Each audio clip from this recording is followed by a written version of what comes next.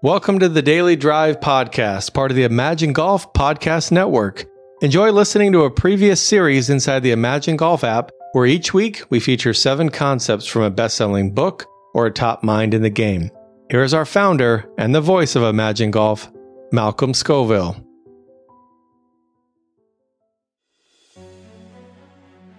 Welcome back to the Daily Drive. Every week we launch a new 7-day course to help you think better and play better, all through the power of the mental game. This week, we have exclusive access to Rick Sessinghaus. Rick is one of our favorite coaches. We hope you enjoy it. Over to you, Rick. So outcome goals is a controversial topic when it comes to mental game coaches. Now, I started my career as a swing coach, and to my knowledge, we're supposed to have a target on every single shot. That's your outcome goal, everybody. Yet most people are fearful of what outcomes mean. I don't want to go here. I don't want to go there. Well, I get that. But we want to have clarity in our outcome goal, which is the target. Now, some people say, don't get obsessed with score. I didn't say get obsessed with score.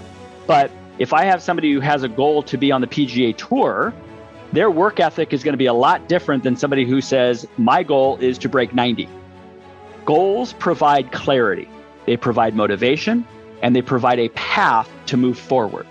We have to know where we're going before we get there. In a pre-shot routine, because I get back to this all the time, people say, you shouldn't have an outcome goal. And I said, so we just aim anywhere? Or we hop in our car and we just drive aimlessly around? You need to have clarity in where you're going, which then helps the process. And I know all of you want to have a great process. Fantastic. But me wanting to break 100 is going to have a different focus and a different process than me wanting to shoot par. Okay?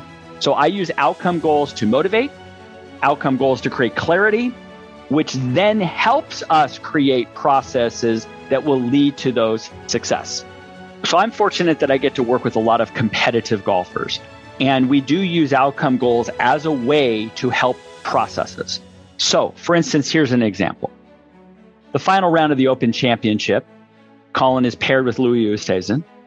I speak with him the night before, and I asked him, what is your goal? Now, we've been together for over 17 years, so he already knows where I'm going with the question. But I asked him what his goal was. His goal was to win the Open Championship. That's an outcome goal, everybody. Okay?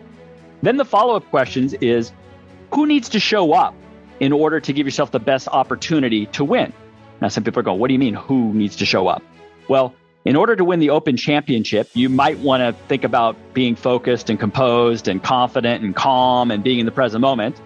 Because many people, and I've worked with some competitive golfers who would get stressed out and nervous and feel the pressure. So we were defining his outcome goal as he wants to win.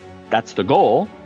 And we have to now be careful of, well, okay, we don't get just into, I got to hit great shots. It's like, how do I need to be for 18 holes?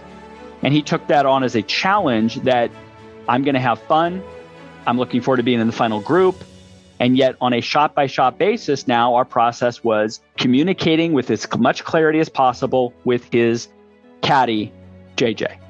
So we took the outcome goal of winning and we brought it down to more than just hit great golf shots, is how does he want to be on a shot-by-shot basis? So all of you have a goal for your round of golf. If it's, I want to shoot 79 or below, I would then follow it up with what type of golfer, what type of person do you need to be? Hey, I really need to be somebody who's committed to my pre-shot routine today. I need to enjoy my round of golf. I need to do a post-shot routine to minimize me getting emotional, right? Now we're feeding the system of having clarity of what you want, but then there are certainly behavioral goals that we need to support that. So have an outcome goal, but we always follow it up with how do you need to show up that's in your control that will give you the best opportunity to reach those goals. That's all for today. Until next time, keep imagining what's possible. Thank you so much for listening to some of my tips about the mental game. To learn more about myself, Rick Sessinghaus, please visit www.flowcode.golf to learn more about some of my strategies and philosophies in my online community with Flowcode Golf Academy. Thanks again, and play in the flow. Hey everybody, it's Malcolm again and the team at Imagine Golf. Quick favor to ask. Is there anybody you know that would appreciate being coached by Rick Sessinghaus, coach to the number 2 player in the world, Collin Morikawa? If so, just tap here to share, hit that little button, and send this lesson to them. We thank you for spreading the good knowledge and tips inside Imagine Golf and also helping to grow the mental game. We'll see you right back here tomorrow.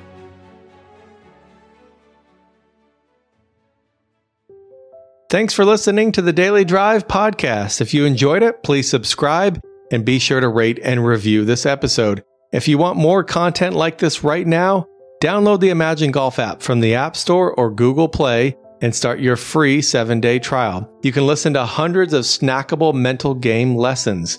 Imagine Golf is helping thousands of golfers lower their handicaps, play more consistently, and get more joy out of the game. Think better, and you will play better.